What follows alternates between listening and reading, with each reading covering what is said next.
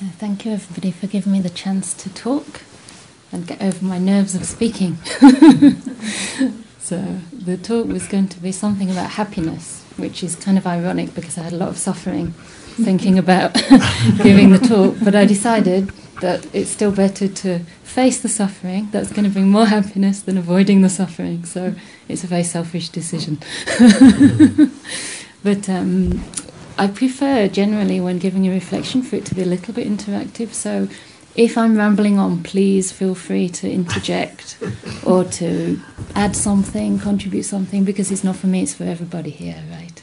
And you've had a long day, so it should be the end of suffering and not more suffering. So, yeah. So it's just, I guess, whenever anybody asks me why I came to the path, I tend to say it was because of suffering and looking for an end of suffering. And only recently I've started to think, actually, underlying that is the pursuit of happiness. That's another way to look at it. But I guess usually in the Buddha's teaching, he emphasizes suffering, the way out of suffering, the cause of suffering. But the cultivation of happiness is, the other side of the same thing. So just as the cause of suffering has to be abandoned, the cause of happiness should be cultivated. So I just wanted to emphasize this evening, because I think we probably miss lots of opportunities to cultivate happiness in our lives and look for something special. So even sitting here now, I'm cultivating a certain happiness in getting over my nerves. And what I realised was I just need to lower my expectation. Yeah. So this is something that we always, inflict on ourselves. Like we raise the standards so high that it's almost impossible to live up to. And then I went for another enlightenment token. And guess what I had? Imperfection can be perfection. Perfect. So I thought, no matter what, it will be perfect. So, yeah. So I read a nice passage in the suttas today. It's in the Arana Vibhanga Sutta, which talks about all different kinds of happiness, and particularly the kind of happinesses of the meditation states. And in there the Buddha said we need to know how to define pleasure, and knowing that should pursue our own pleasure. So this is quite interesting, because I guess in the West perhaps especially we tend to feel that we shouldn't be looking for our own pleasure. But of course our own pleasure is inextricably linked to the pleasure of others and the happiness of others. So at a coarser level, ignorance would obscure the causes of happiness. So it would obscure the kind of action, thoughts and deeds that we need to perform in order to be happy. So the Buddha talks about this. And in a way, the two extremes he mentions in the Dhammacakkappavattana Sutta are just two wrong ways of pursuing happiness.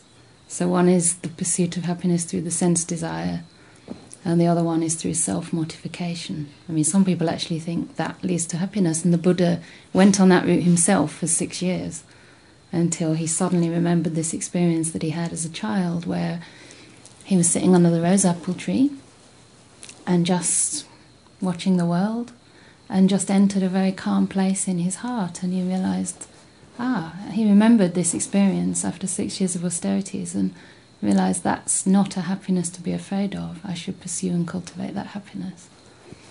But this was a huge turning point, because until then he was on the other extreme of self-mortification. And so the happiness of the senses the Buddha talked about as a low and ignoble happiness. Actually he used the term filthy happiness, which is quite strong. And I think this is sometimes difficult for us to accept, because, what most of us are accustomed to is the happiness of the senses. And even fairly simple happinesses, or happinesses such as nature, or, pleasant sights, pleasant touch, pleasant tastes, and all the rest. And yet even these happinesses are not a source of lasting contentment.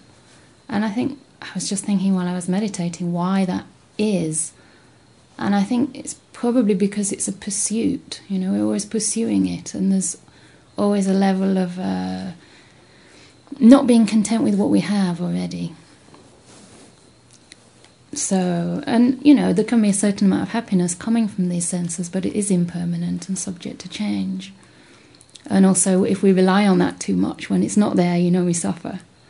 And another thing I noticed, like in my own life and in other people's lives too, is sometimes the more you get used to a certain pleasure, say holidays or cruises, the more you need to, keep on doing that to feel the same kind of pleasure. And yet the less effect it has, you're kind of, what do you say, like you need more and more each time, and it doesn't give the same amount of happiness that it used to give. So it's a kind of an endless pursuit. And, this isn't about judging kind of the pursuit of those kind of pleasures, but it's just recognizing that they're not lasting. And there's also a sense of, wanting to own them, wanting to possess them. And this also causes them to lead to suffering. Yeah. But a nice kind of evaluation of happiness by Venerable Ayya that I was reading, he divides the different kinds of happiness into like ethical happiness. So one side is like looking at what's wholesome and what are unwholesome kinds of happiness. And then the other way he says that the suttas discuss happiness is like a refinement of the wholesome. So looking at what's to be developed and then refining that gradually. So this is where wisdom comes in, and I think through our practice we kind of learn, which pleasures are more lasting and nourishing. So, like in my teens, I thought that it was great fun to sing really loudly and disturb all the neighbours and dance like crazy. But now when I look back, I realise it was a kind of pleasure, but it was more like a way to cope with the suffering, actually. And there was a lot of agitation in that, but I didn't judge it. And when I started to travel, I went to India when I was 19, and I just went to explore, really. I wanted to know kind of what the meaning of life was, what I was here for. And then I did my first meditation retreat after travelling in all the most beautiful places in the country. I just felt like something was still, missing. And so I did my first retreat, and nothing spectacular happened. The main happiness that came from it for me was hearing that the Buddha actually discussed the reality of suffering and admitted that there is suffering. This was a great relief. And also that there was a path out of suffering.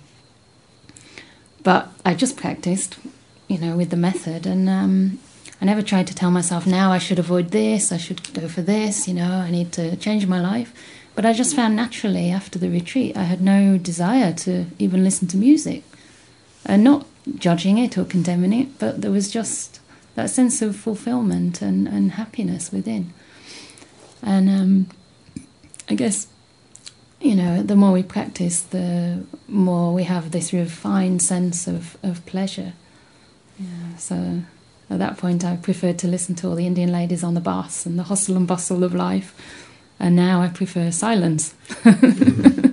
So it's, increasingly refined. So, yeah. And the nice message too that the Buddha gives is that, if it wasn't possible to pursue happiness, he wouldn't ask us to do it, because it is possible. He asks us to do it, so it is available. So talking a bit about the refinement of happiness, this basically in the suttas refers to the states of samadhi, so the jhana states. But before we even get that far in our practice, we need to look at the cause for those states. So the Buddha said that happiness is actually the cause for samadhi. So there are some kinds of happiness which are conducive to practice. So one of them is obviously sila, so non-harming. I mean, the basic premise of all the precepts is not to harm oneself or others, but also like the corollary of that. So for example, not killing, the other side is compassion. And then not stealing, the other side is generosity. And there are, each kind of positive quality has its own levels as well. So the Buddha said the highest generosity is that which adorns the mind. So again, it's looking at the effect it has on the mind and how much happiness it produces. So it's quite interesting to look at the path in terms of happiness, because you really get a sense of the Buddha's compassion. He didn't want us to suffer, and everything he set out was just to help us find happiness. But like other things which cause happiness or which lay a foundation, some of the things I thought about were love of nature, or an attunement to beauty, or yesterday we went to the creek. Was it yesterday? And so much happiness came to me just from feeling more at one with nature. And I realised often in experiences like this, I think the reason that there's so much happiness is because the sense of self seems to fade. When you have that connection to something bigger than you, to something so powerful as nature, of which we're just a tiny part, and then you feel sort of in touch with your own fragility and actually the miracle that you're alive at all, And I think it's similar with practices such as metta and compassion. They tend to dissolve the sense of self by connecting with other beings, and it's this kind of connection that brings the happiness.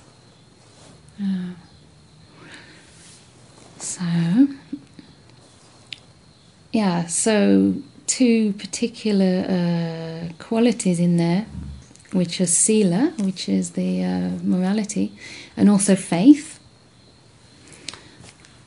I mean, faith is something that causes me a lot of happiness. When we were chanting just now and talking about the Sangha is sorrow's destroyer, I just found this so wonderful. Certainly it's been the case in my life that having a kalyanamitta, or a wise friend or a wise teacher, brings enormous inspiration and confidence that this practice actually works. And I was thinking, in a community like this, where we're all practicing together, that the value of spiritual friendship becomes so clear.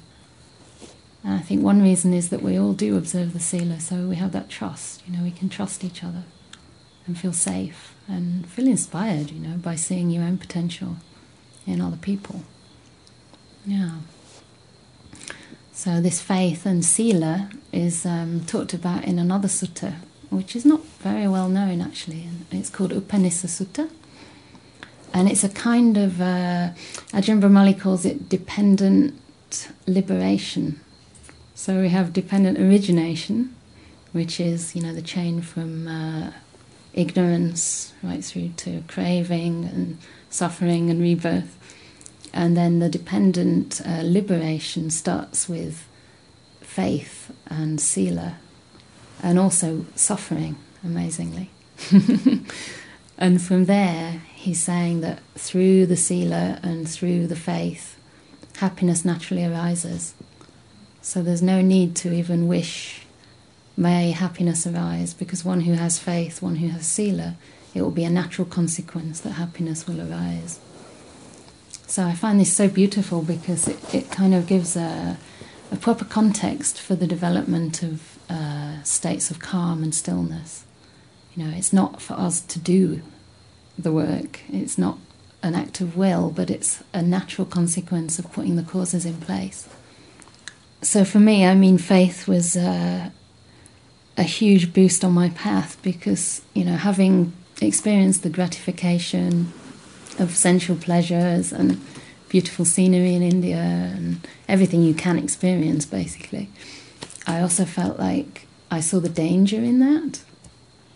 But I had a friend at the time and he saw the same thing, but he just said, well, there's nothing I can do. And I thought, well, yeah, okay, there's suffering, but there's got to be a way out, And when I heard the teachings, enormous faith arose that actually there is an escape. So, and then with faith we can really milk it in a way by reflecting on the qualities of Buddha, Dhamma and Sangha. And just, how amazing it is that we have the teachings and that the teachings can be practiced and are directly visible to anyone who practices the way. This is such a huge inspiration, because we're no different from people in the time of the Buddha. They could do it and so can we.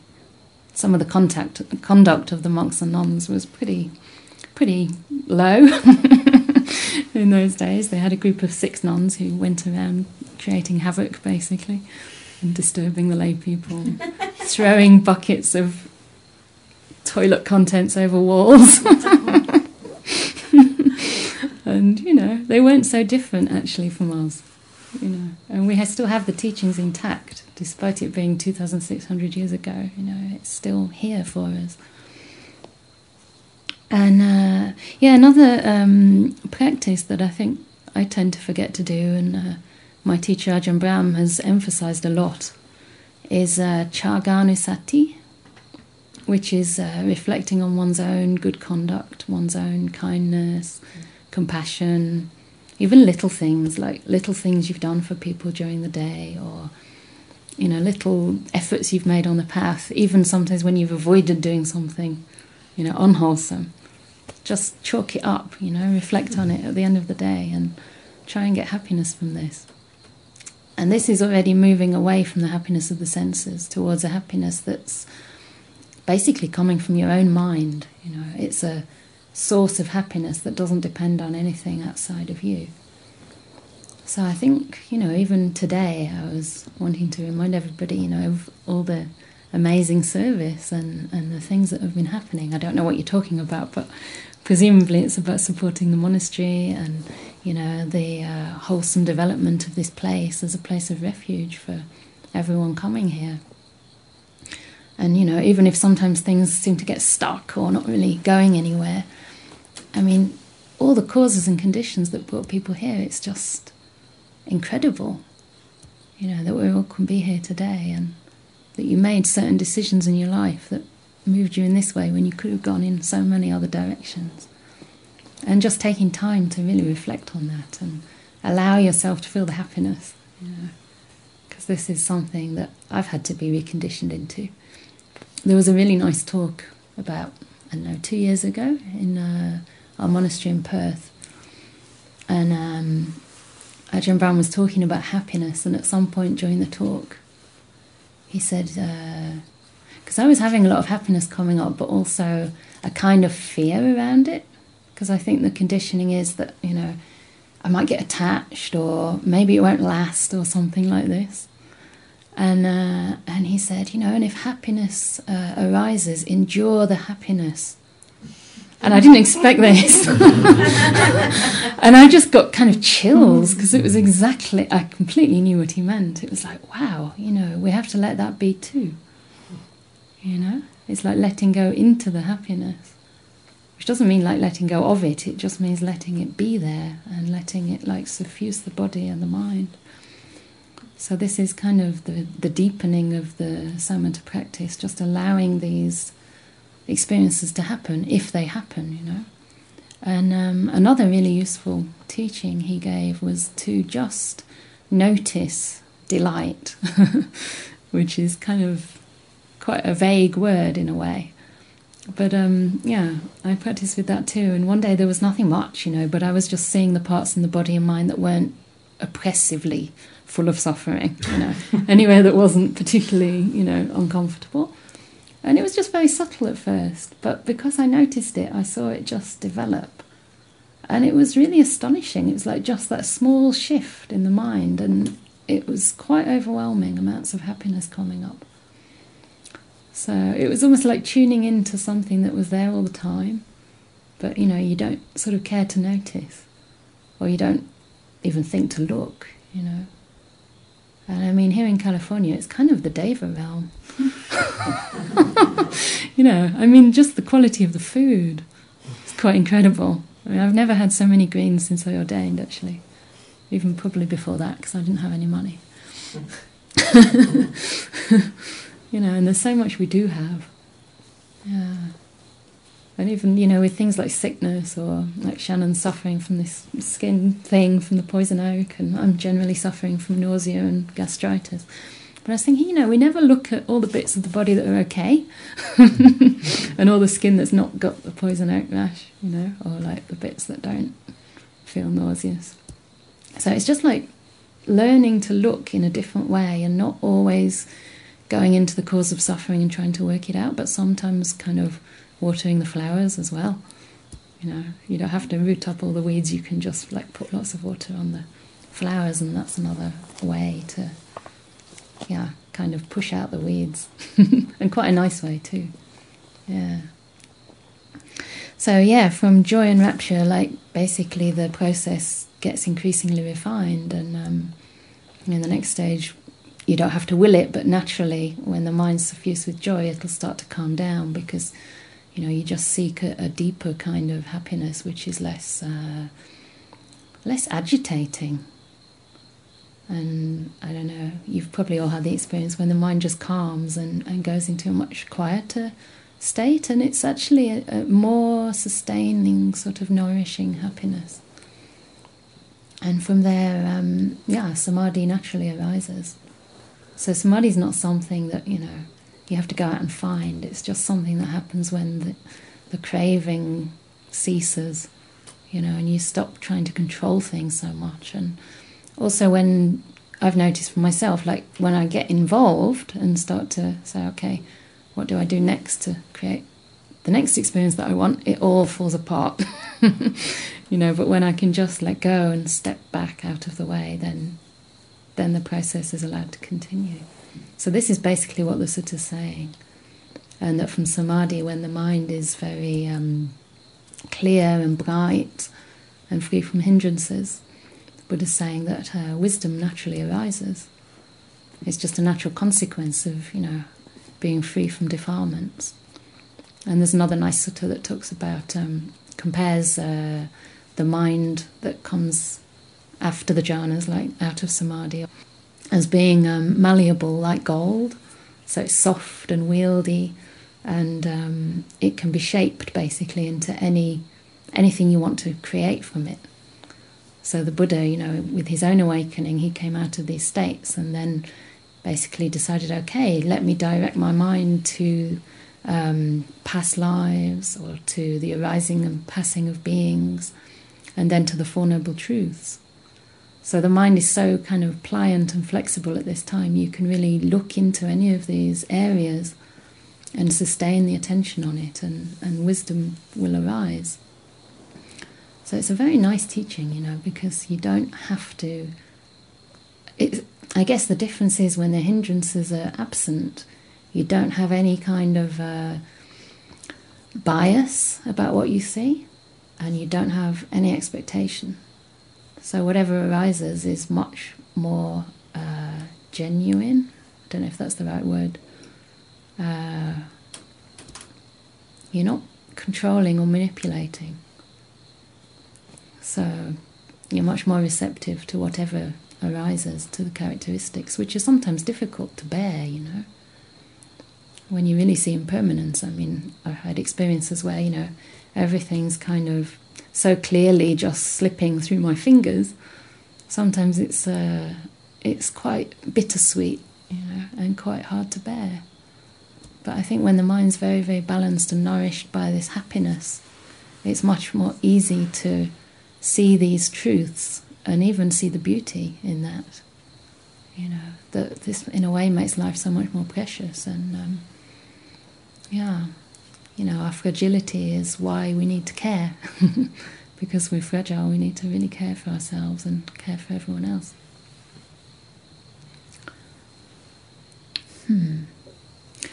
I think if anyone would like to contribute anything or ask any question or discuss anything to do with this subject, now could be a good time.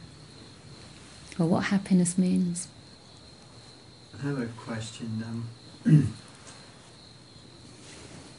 Talking about how, say, sense pleasures are not lasting happiness, and So there's, impermanence, and thus, they have that possibility or quality of dukkha in it because of the impermanence. So then I was thinking about, say, some of the paramis like generosity or something like that. So wondering if, say, practicing that, like if you're being generous, if that's then inherently producing of, say, happiness or pleasure or something that's not, that is reliable and different than, say, I think it depends on your intention with the generosity, like the level in which you're practicing. Level's not a very nice word, but the Buddha talks about different results from different kinds of giving. So if you're giving purely to get something in return, then it's still a good action, but it's not as good as giving freely, giving without expectation for anything in return. Even if you're giving to sort of get a better rebirth, it's not as high a giving as giving for the sake of giving and with wisdom. So he sort of gave a, what do you call, graded description of generosity and the results of that. And he said the highest is that which is an adornment of the mind. So I don't know, to me that I can sort of get what that means at the felt level, when you give and you just feel so happy to be giving and the mind is so bright, and it's like a freeing, it's like a giving away, maybe especially if something's hard to give, and I think giving also helps dissolve the sense of self, because you're giving up something that is mine, right? You're giving it away to somebody who needs it. So generosity is definitely, praised by the Buddha, and I think it's one of the foundations on which sila is developed. So I wouldn't call it really a sense pleasure, but I think, how far it leads to happiness depends on the purity of the intention. Yeah.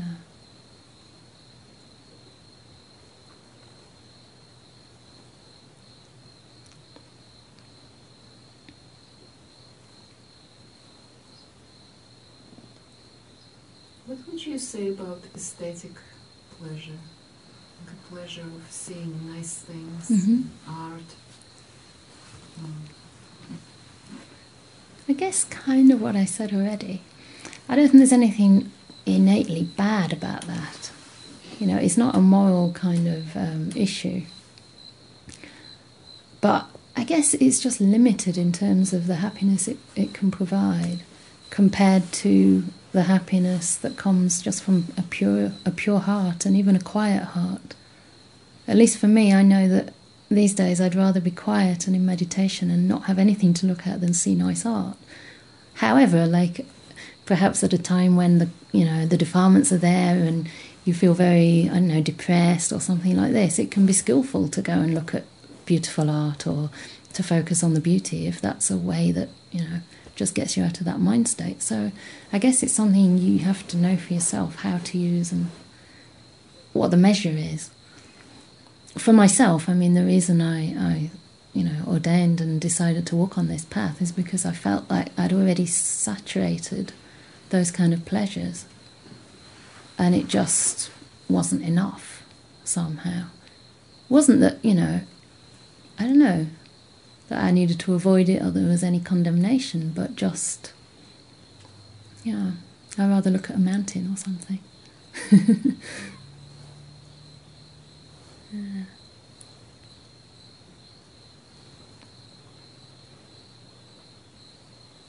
I just noticed that with my practice, there was a period of time, and I don't know if I inflicted that onto myself unconsciously, but there was a period of time where I definitely didn't like I would come to my parents, I didn't like music, listening to their music, I didn't like,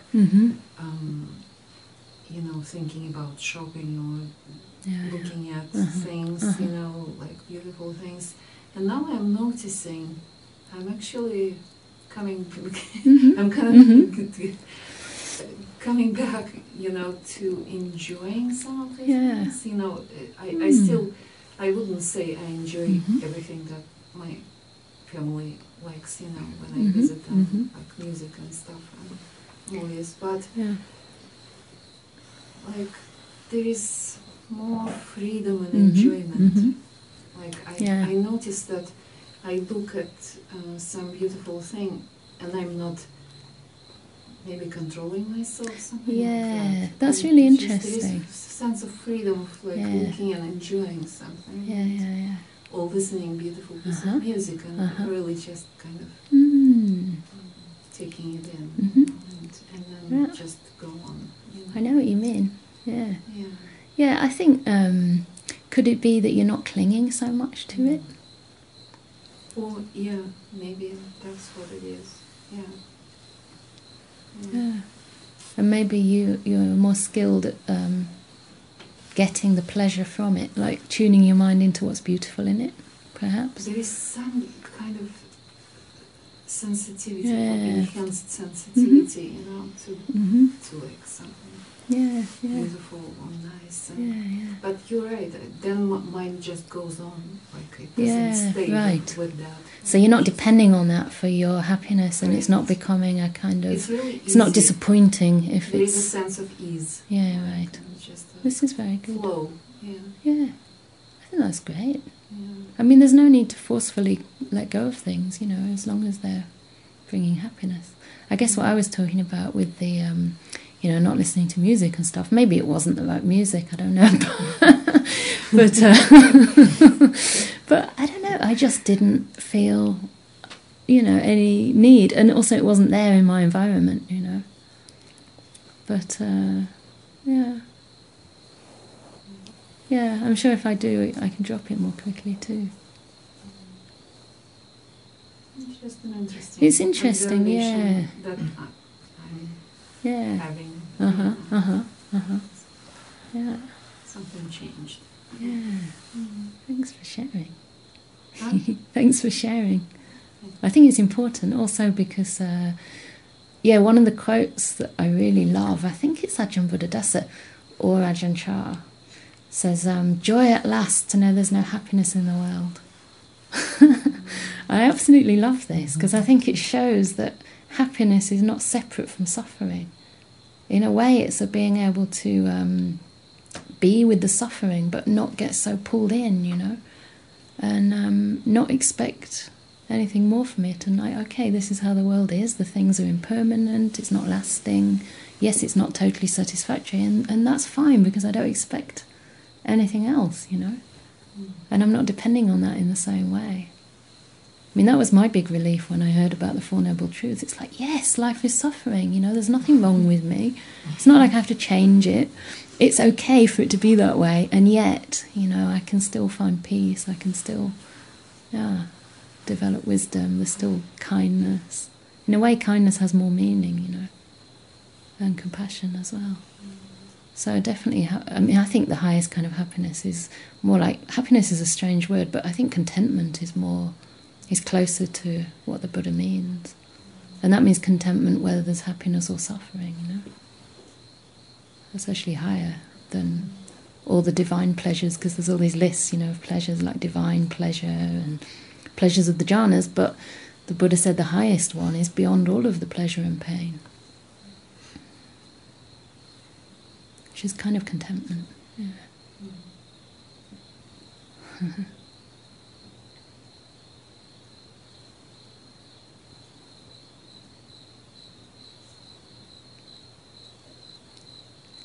I might end with a little story about that subject, if no one else wants to share anything.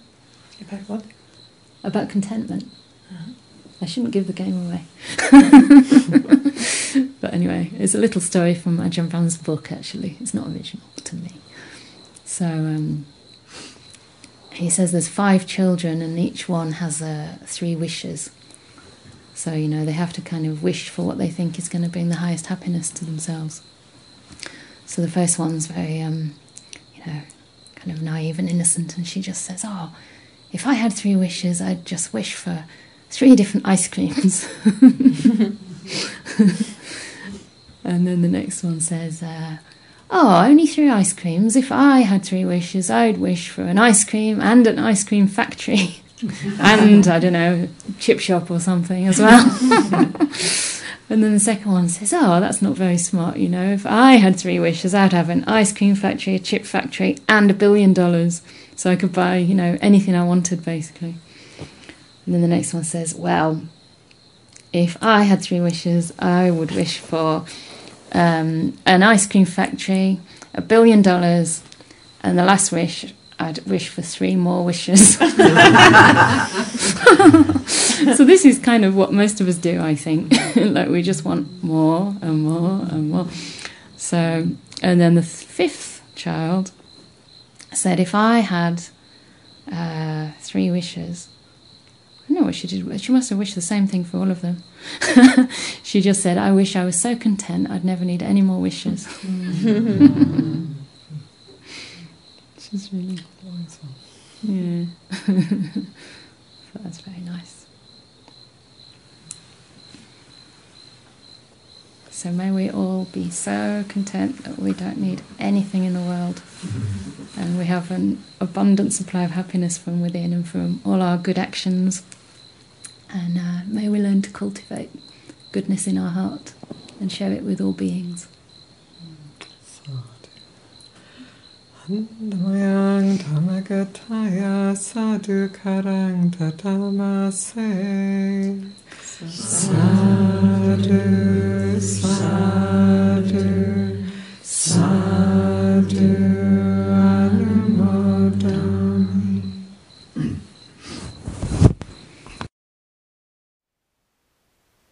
Thank you for listening. To learn how you can support the teachers and Dharma Seed, please visit dharmaseed.org/donate.